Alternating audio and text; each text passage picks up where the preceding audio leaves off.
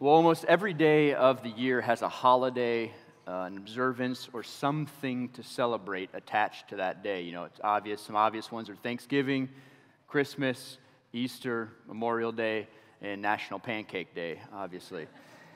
But there are many that are less obvious or less known in the general population. For example, School Principals Day. How many of you know when School Principals Day is?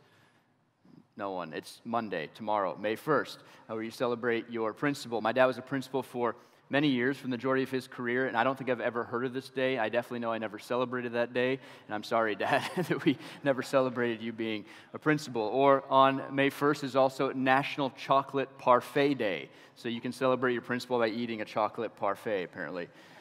Or National Garden Meditation Day, May 3rd, which encourages everyone to take some time for themselves and relax. So it's basically National Take a Nap Day, which I'm all in favor of. That sounds good. Or Ascension Day, which is on Thursday, May 18th. Ascension Day, which is often called the Feast of the Ascension of Jesus Christ, is held on a Thursday 39 days after Easter Sunday to commemorate Jesus Christ's ascension into heaven.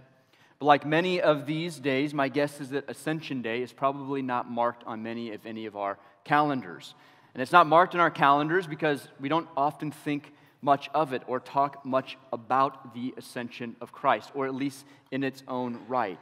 Michael Horton, in his book, People and Place, A Covenant Ecclesiology, writes this: typically, we treat the ascension as little more than a dazzling exclamation point for the resurrection rather than an event in its own right. And what I want to do this morning is just answer 4 questions about the ascension of Christ to help us better understand it, to help us to see it as more than a dazzling exclamation point for the resurrection, but as a new event in its own right that has significance, value, and worth. And so there's 4 questions here this morning. The 4 questions are this: 1, what is the ascension of Christ? 2, why don't we think much about the ascension of Christ? 3, why does the ascension of Christ matter?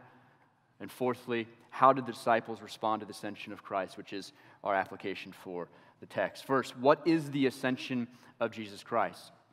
We've seen that Jesus, He's risen from the grave, 3 days in the grave, was dead, and now He is alive. But what is Jesus doing after He resurrected? Well, for 40 days after the resurrection, Luke tells us in Acts 1 that He also presented Himself alive to them by many convincing proofs, appearing to them over a period of 40 days and speaking about the kingdom of God. For 40 days after His resurrection, Jesus appeared to many.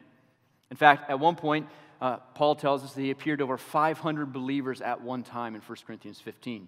And He taught them about the kingdom of God. For instance, we know Matthew 28, that Jesus is on the mountain before He ascends into heaven, and He gives them, and subsequently us, the church, a clear mission. Reason for why we are here on earth, to go and make disciples of all the nations. But He also, in Acts chapter 1, verse 4 and 5, this same event, it says, while He was with them, He commanded them not to leave Jerusalem, but to wait for the Father's promise, which He said, you have heard Me speak about.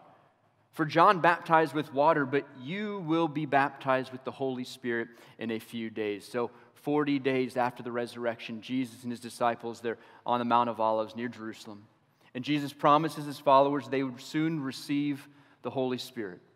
And He instructed them to stay in Jerusalem until the Spirit of God had come on them. And then Luke tells us in verse 50 and 51, the same event. Then He led them out to the vicinity of Bethany, the same place, Mount of Olives. Lifting up His hands, He blessed them. And while He was blessing them, He left them and was carried up into heaven. Jesus is blessing His disciples, and as He is blessing them, He begins to ascend into heaven, or He begins to be carried off into heaven. In fact, Luke writes about this again in Acts, and he says, after He said this, He was taken up as they were watching, and a cloud took Him out of their sight. The disciples are standing there, and Jesus is speaking with them, and then Jesus starts to take off from the earth. It begins to lift up into the sky, and a cloud takes Him out of their sight. And so what is the ascension of Jesus Christ? Well, the ascension of Jesus Christ is the literal bodily return of Jesus to heaven. It's the literal bodily return of Jesus to heaven. Literal meaning it's real, factual, a historical event.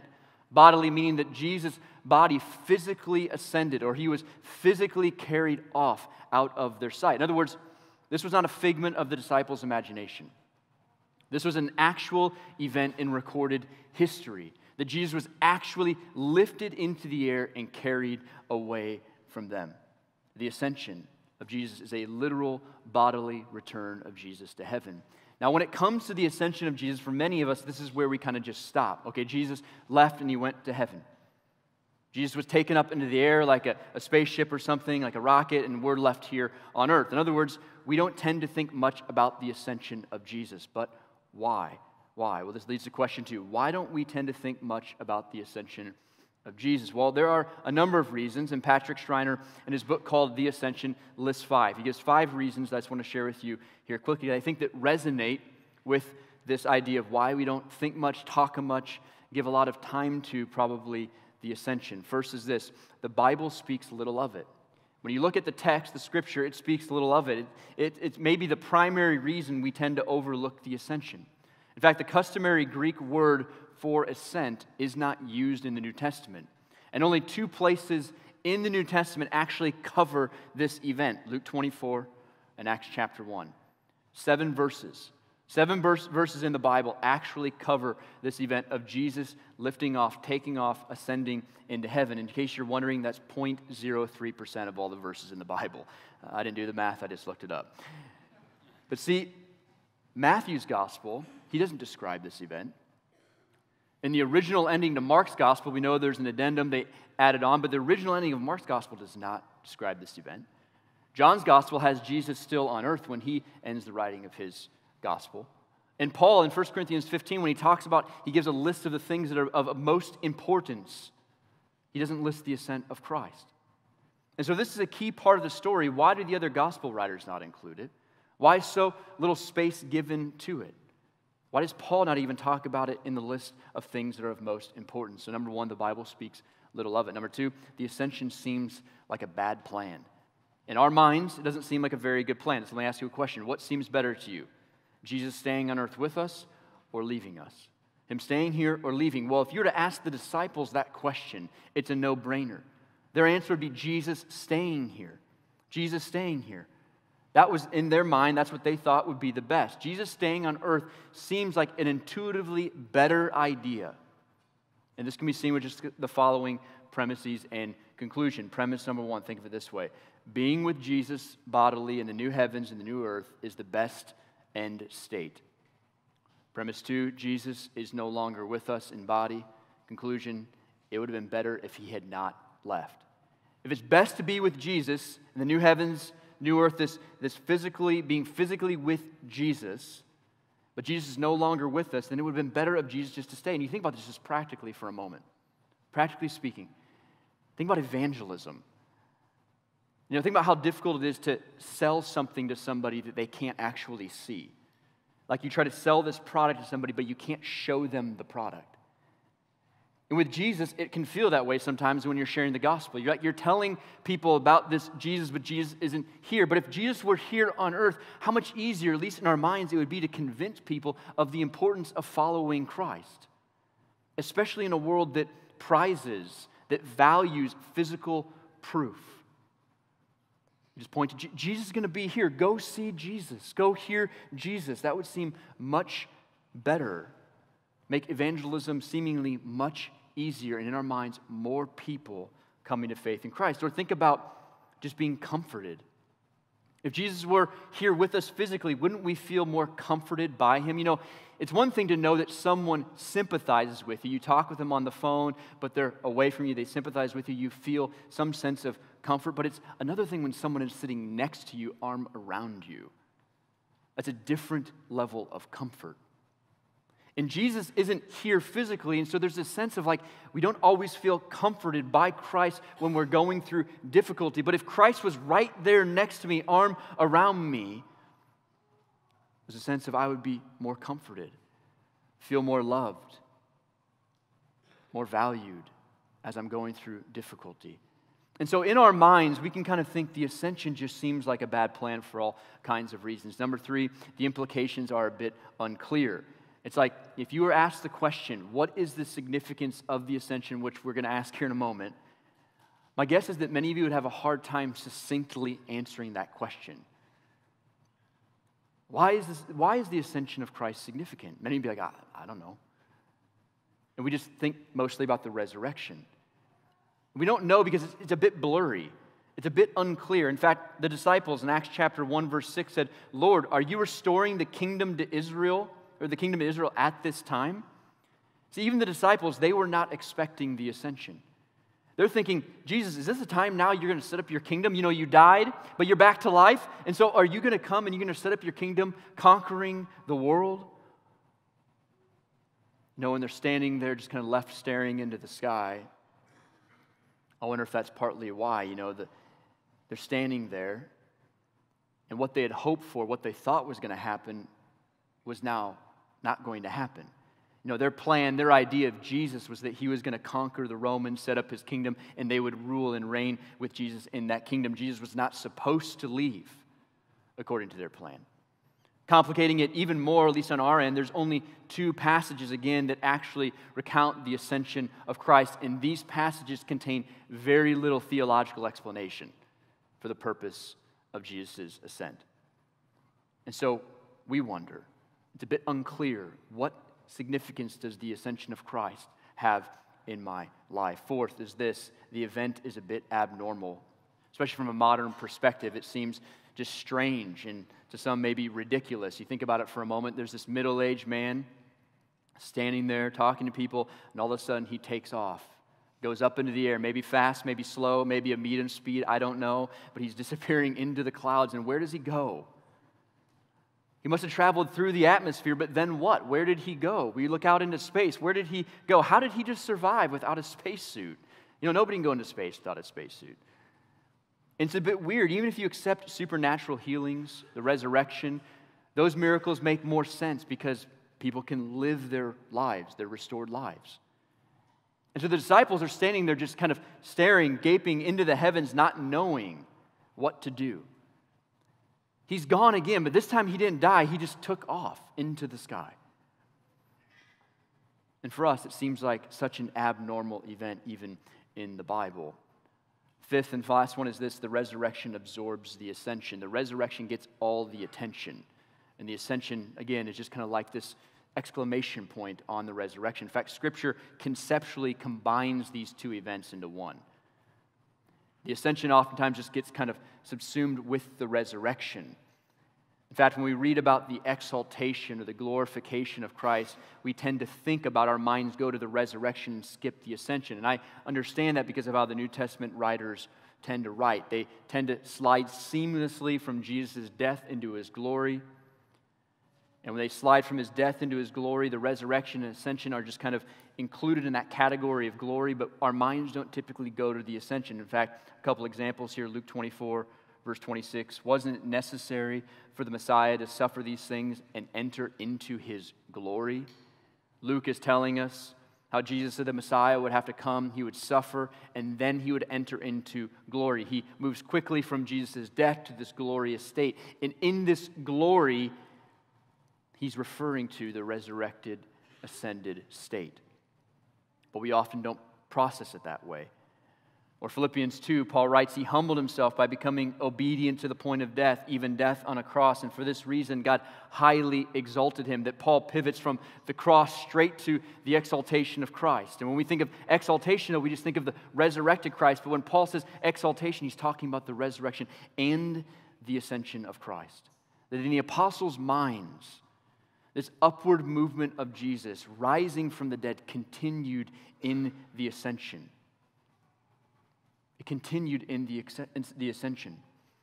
But for many of us, when we read these texts, we just think of the resurrection. And that's not wrong, it's just incomplete. The New Testament writers didn't think just of the resurrection when they're talking about the exalted, glorious state of Jesus, but also the ascension of Christ. In other words, we should not just equate the glorification or the exaltation of Jesus with the resurrection, but we should see it as the resurrection and the ascension of Jesus. And so the biblical authors, they viewed Christ's act of rising as incomplete until Christ ascended and sat on his glorious throne. But why? Why was the resurrection, or rather the ascension, why does it matter? Why is it significant? how does it affect your life and my life practically? Well, there's 6 reasons the ascension matters. I think 6 reasons that actually impact our life. The first one is this, is Jesus returns to his Father. Before his death and after his resurrection, Jesus, he makes it clear that he was sent by his Father and he will return to his Father. John 13:1, before the Passover festival, Jesus knew that his hour had come to depart from this world to the Father. John 13:3, Jesus knew that the Father had given everything into his hands, that he had come from God and that he was going back to God. John 16:28, I came from the Father and have come into the world. Again, I am leaving the world and going to the Father. Or John 20, when Jesus says to Mary, don't cling to me, since I have not yet ascended to the Father, but go to my brothers and tell them, I am ascending to my Father and your Father, to my God and to your God. That Jesus was sent to earth by his Father. And he was sent to earth by his Father, in part to die a horrific death for the very people who rebelled against him. That he was abandoned by his Father so that we ultimately would not have to be. But Jesus came to earth, and as he was on earth, he told his disciples again and again, I am going back. There's a day coming when I will be reunited with my Father as I once was. And the image that kind of comes to my mind is that of a soldier who is courageous, who has returned from war, from a hard-fought victory to the ones he or she loves. You know, we've seen all of those moments when a loved one returns from war, a father, a mother, a sibling, a son, a daughter. They appear in a classroom of their child or at the home of their family or at some event surprising those that they love. And you can't help be moved when you see it because this person who was gone, whose life was maybe on the line, is now back in the arms of the ones who love him and her most. And this is the case with Jesus. In one sense, he's back in the arms of his Father who loves him. As one writer put it, there's no sweeter reunion in the history of the world than Jesus' return to his Father. It demonstrates the love that the Godhead has for one another and the loving relationship that we enter into through the blood of Christ. And Jesus makes good on his promises. Jesus again and again states that he is returning to the Father. To not return to the Father would make Jesus out to be a liar and someone whom we could not trust. And so Jesus, first and foremost, returns to his Father whom he deeply loves and is deeply loved by. Second, Jesus is installed as king. What happens when Jesus ascends to heaven? Well, he is installed or takes his rightful place as king of the world. You think about Acts chapter 7, Stephen, he's preaching the gospel before Stephen is stoned to death. He's preaching the gospel to the Sanhedrin, who are the religious elite, the kind of the ruling class of Israel. And he says when they heard these things, or when the Sanhedrin heard these things, they were enraged and gnashed their teeth at Stephen. Stephen, Luke says, full of the Holy Spirit, gazed into heaven, and he saw the glory of God and Jesus standing at the right hand of God. And he said, look, I see the heavens opened and the Son of Man standing at the right hand of God. And when you combine this event in Acts 7 with Acts chapter 1, where Luke writes about the ascension, verses 9 through 11, which tells us that Jesus is taken up into heaven in a cloud, these two texts together suggest that Jesus' ascension fulfill an important prophecy in Daniel chapter 7.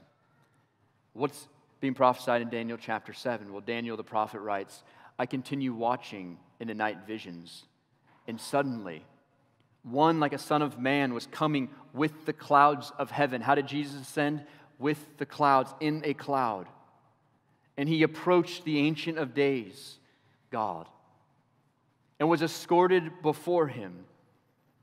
And he was given dominion and glory and a kingdom, so that those of every people, nation, and language should serve him. And his dominion was an everlasting dominion that will not pass away, and his kingdom one that will not be destroyed. This one, like the Son of Man, approaching the Ancient of Days, God in this cloud of glory. And how did Jesus ascend into heaven? In a cloud. Where is Jesus currently? Where is he at? When we think about Jesus, where is he? He is on the throne in heaven. And he is ruling and reigning over the entire universe in a kingdom that will never end. In a kingdom that will never be destroyed. Colossians 3:1 says, so if you have been raised with Christ, seek the things above where Christ is. Where is he? Seated at the right hand of God. Revelation 3:21, to the one who conquers, I will give the right to sit with me on my throne, just as I also conquered and sat down with my Father on his throne. Jesus conquered, and Jesus sat down with his Father on his throne, and he will receive unending praise, Revelation 5. That Jesus will reign at God's right hand until all of his enemies are subdued or put under his feet, Psalm 110. God's kingdom has been inaugurated through the enthronement of Jesus, a kingdom that Daniel says will never be shaken, a kingdom that has no end, and a kingdom in which we are promised to rule with Christ. Revelation 3:21. To the one who conquers, I will give the right to sit with me on my throne. That we will be with him, ruling and reigning, that Christ in some way will delegate some of his ruling authority to his people. But when we think about Jesus right now, where should we think about Jesus? How should we think about Jesus? Well, one way we should think about Jesus is that he sits on heaven's throne. Above all. Over all kings, over all presidents, over all governments, over all things. That he is installed as King of Kings and Lord of Lords. Number 3, Jesus is our mediator and high priest. How should we think about Jesus, or what happened when Jesus ascended? Well, he is our mediator and high priest. Paul tells us that Jesus is the unique mediator between God and man. That there's only one who can reconcile this divorce between God and man. The holiness of God, the sinfulness of man. And that one mediator, Paul tells us, is Jesus Christ. There's one mediator between God and mankind, the man Christ Jesus. That by his death, by his resurrection, Jesus secured our forgiveness. We've been declared righteous, not guilty before God. That we've been reconciled, brought into a relationship with God that starts now and will continue forever into eternity. And he is not only the one who has mediated this relationship, but Jesus is our high priest. And Hebrews 8 says, now the main point of what is being said is this: we have this kind of high priest. He's making an argument that the high priest is no longer needed because Jesus is our high priest who sat down at the right hand of the throne of the majesty in the heavens. And what is Jesus doing as our high priest? What is he doing?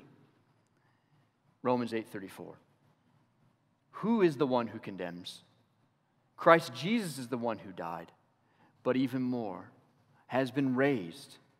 He is also at the right hand of God, ascended. And what is he doing? Intercedes for us. Who can condemn you? Paul says. No one. Why can you not be condemned? Because you have one who is always interceding for you in defending your case before God, Jesus, our high priest.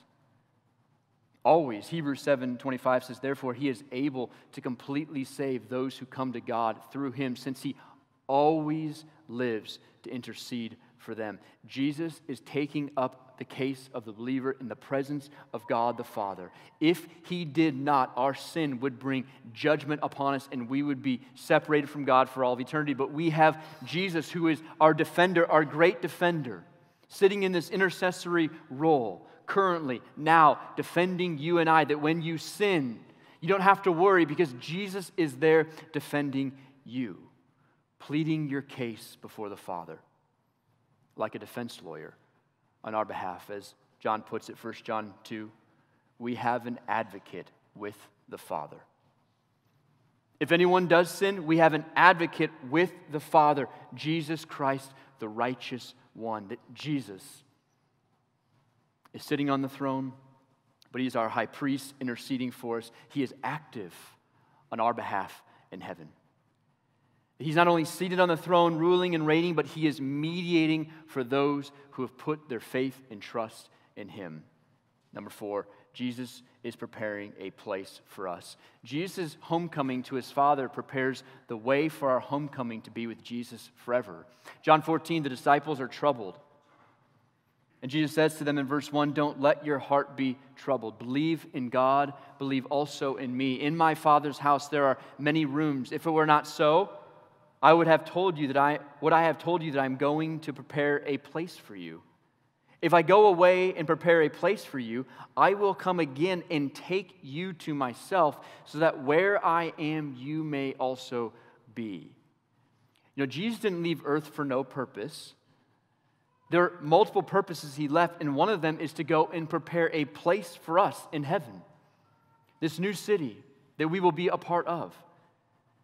And though Jesus is not more specific in this context about what that exactly means, He helps us understand that He's working on our behalf by making or preparing a place for us in His Father's house. The disciples are here. They're disturbed. They're worried. They're troubled.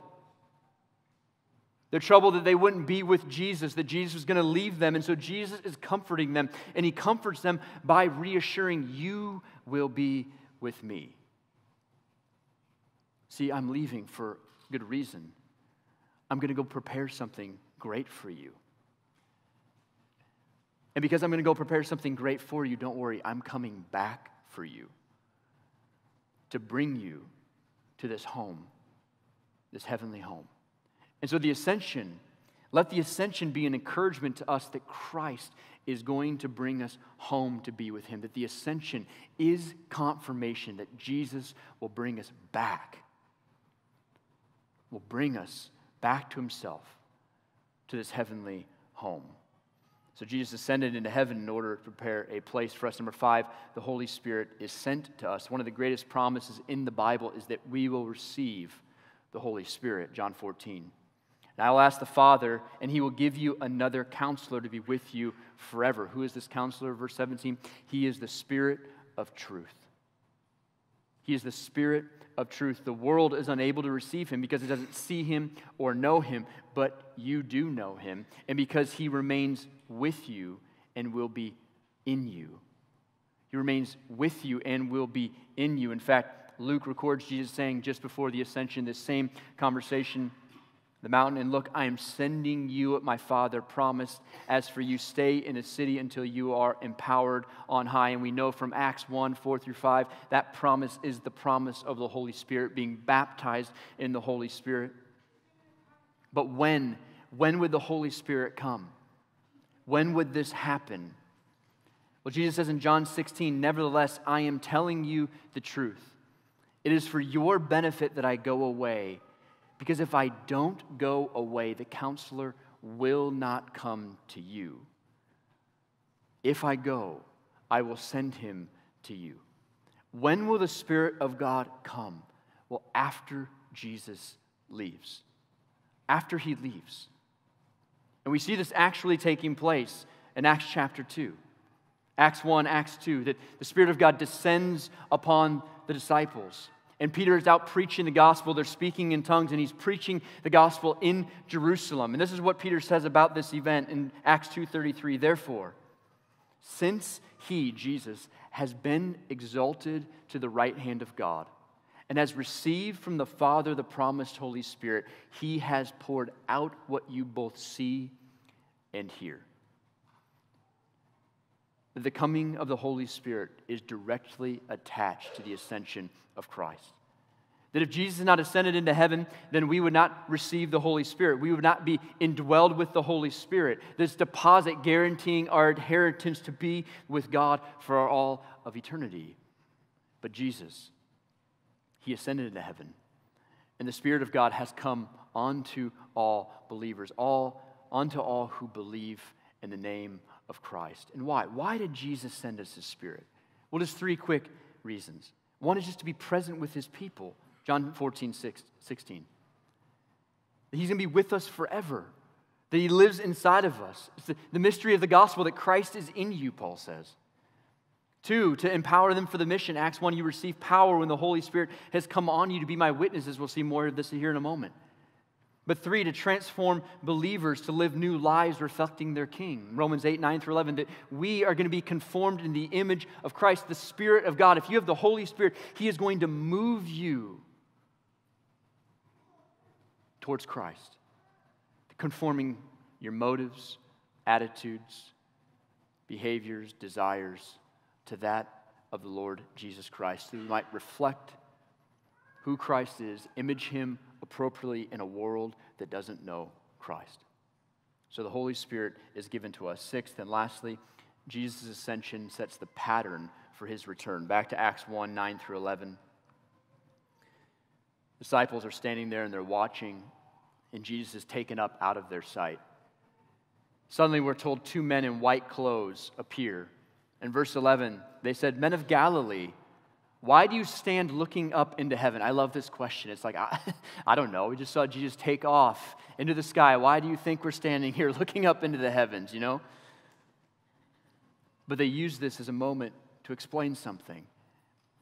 This same Jesus who has been taken from you into heaven will come in the same way that you have seen him going into heaven. This Jesus, the way you saw him leave, is the way he's going to return. Jesus is going to return in the same way that he left. And Jesus tells us this, Mark 13. Verse 24, "But in those days after the tribulation, the sun will be darkened, the moon will not shed its light, and the stars will be falling from the sky, and the powers in the heavens will be shaken. Then they will see the Son of Man coming in the clouds with great power and glory." How will Jesus return? The Son of Man, who ascended into the heavens in a cloud and approached the Ancient of Days and is given this kingdom, this everlasting kingdom. This Son of Man, he's going to return in the clouds with great power and glory. And what will happen upon the return of Christ? Well, 2 big ideas will happen. Those who know Christ will be gathered to be with Christ. In fact, the end of this passage, Mark 13, verse 27, he will send out the angels and gather his elect from the 4 winds, from the ends of the earth to the ends of heaven. That if you are in Christ, he is going to bring you to himself. To where? To the new heaven, on the new earth, in the new city, Jerusalem. And we will stand and be in the presence of Christ for all of eternity, in this home that Christ has prepared for us. But there's another reality, and it's to those who have rejected Christ, who have despised Christ, who refuse to bow their knee to Christ on this side of heaven. To those, he will punish. To those, he will judge fairly. And the fair judgment for your rebellion toward God, your sinning against God, your sexual immorality, idolatry, lying, envying, cheating, stealing, that just punishment is eternal separation from God in hell. And the only thing that can solve that problem is Jesus. The only one, as Paul said, who can mediate between you and God is Jesus. But when Jesus returns, for those who know him, it is going to be a glorious day. For his kingdom will come on earth as it is in heaven. See, the ascension of Christ is the promise that one day the kingdom of God will come, and that we who are part of Christ will be in that kingdom forever. His kingdom exists, but it's not fully established on this earth as he is going to eventually do.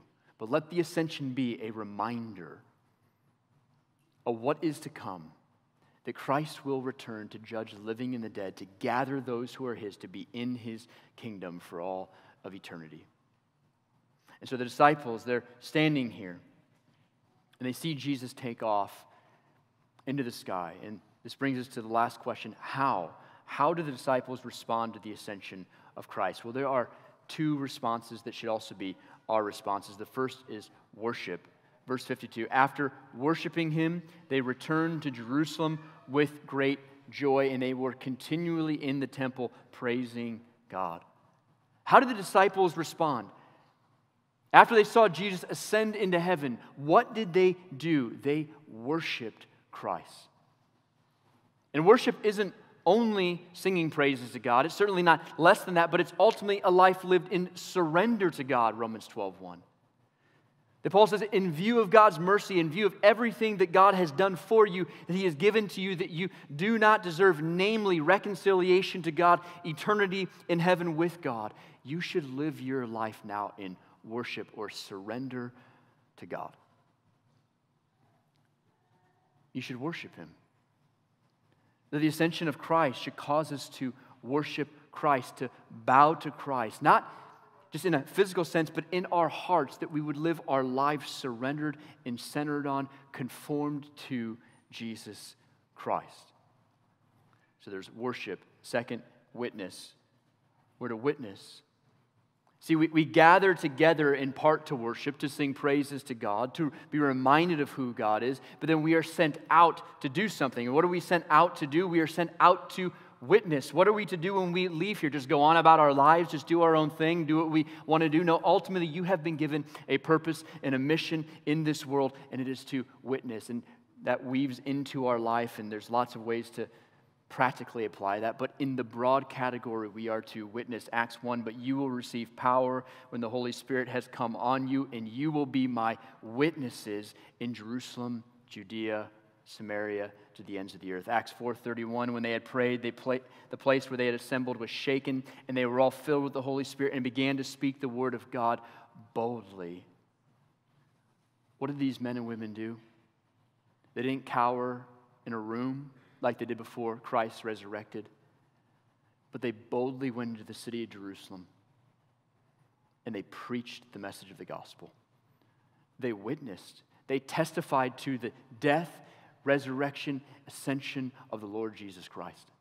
That Jesus is sitting on the throne in heaven, the one whom you've waited for, the Messiah, has come. You should bow to him. You should surrender your life to him. That they boldly proclaimed the excellencies of Christ, the good news of the gospel, and so should we. We should come and we should gather and we should worship together, and we should go out into the world and witness to, testify to the mercies of Christ. Let's pray. Father, God, we do ask for your grace to